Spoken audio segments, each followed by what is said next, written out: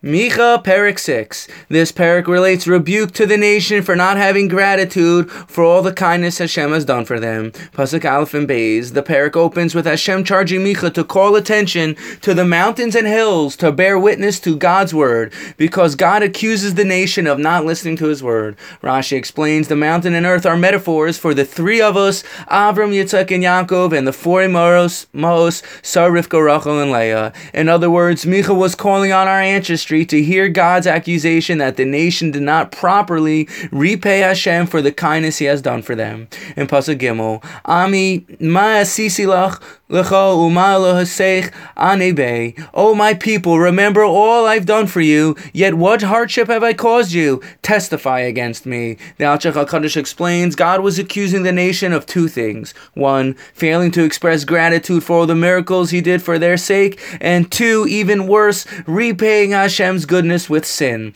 The Chovos HaLevavos in Sha'ar Avodas Elokim explains, Hakaras HaTov, gratitude should be the main reason why one serves Hashem. When a person starts to recognize the good they have received, they will automatically have a great desire and feel obligated and moved to give back to God. The Chovos HaLevavos continues, the Jewish nation received more good than any other nation in the world. Because Yisrael received more goodness than any other nation in the world, they are the most obligated to give back to God. That's why we have the mitzvos as expressions of our gratitude for all the kindness Hashem has done for us.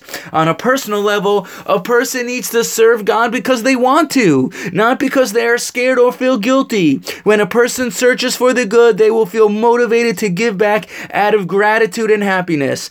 If you've never learned Sha'ar Avodas Elokim and the Chovos HaLevavos, it's worth it to learn, as serving God out of feelings of gratitude and happiness is one of the cornerstones of Judaism. Pasuk Dalet through Zion, the Navi continues, I've done so much good for you. I took you out of Egypt. I redeemed you. I sent you the great leaders of Moshe, Aaron, and Miriam. I saved you from what King Balak of Moab tried to doing to you, and thwarted Bilam's curse on you. Honestly, what can you really give me? Do you think I need more sacrifices? Even if you gave me 1,000 offerings, do you think that would appease me? In Pasuk Ches, Higi lecha Adam, ma tov u'ma Hashem dorish mimcha, ki im asos mishpat v'avas chesed v'atznei aleches im elokecha. Mortal, he told you what is good and what God demands of you. Nothing more than to act justly, love kindness, and walk modestly with your God. As explained many times in Ach Daily from Sichas Haraim, it takes no sophistication to come close to Hashem.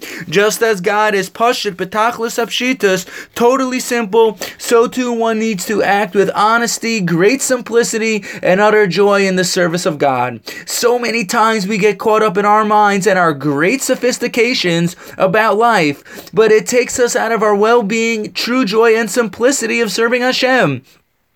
As one can come close to Hashem no matter what they may have done in their lives, it's never late to start over. Tes through Tes Vav, Micha continues with his prophetic rebuke and relates, how can you call yourselves honest when evil still persists and you continue to sin? Therefore, God will punish you and beat you sore. You will be destroyed. You will plant, but you won't harvest. You will have grapes, but no wine. In Pasuk Tes Zayin, which is the end of the Perek, V'yishtamer chukos omri v'chol masei beis acha v'telchu b'mitzoisam l'man titi oisach l'shama v'yashveh l'sreika v'cherpas amitisu. Yet you kept the laws of Omri and all the practices of the house of Achav and have followed what they devised. Therefore I will make you an object of horror and her inhabitants an object of hissing, and you shall bear the mockery of the peoples. Metzudas and Rashi explain, God foresaw the nation would still follow in the evil ways that was originally established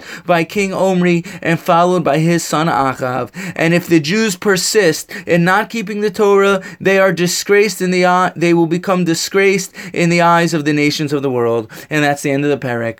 Thank you for listening, and have a wonderful day.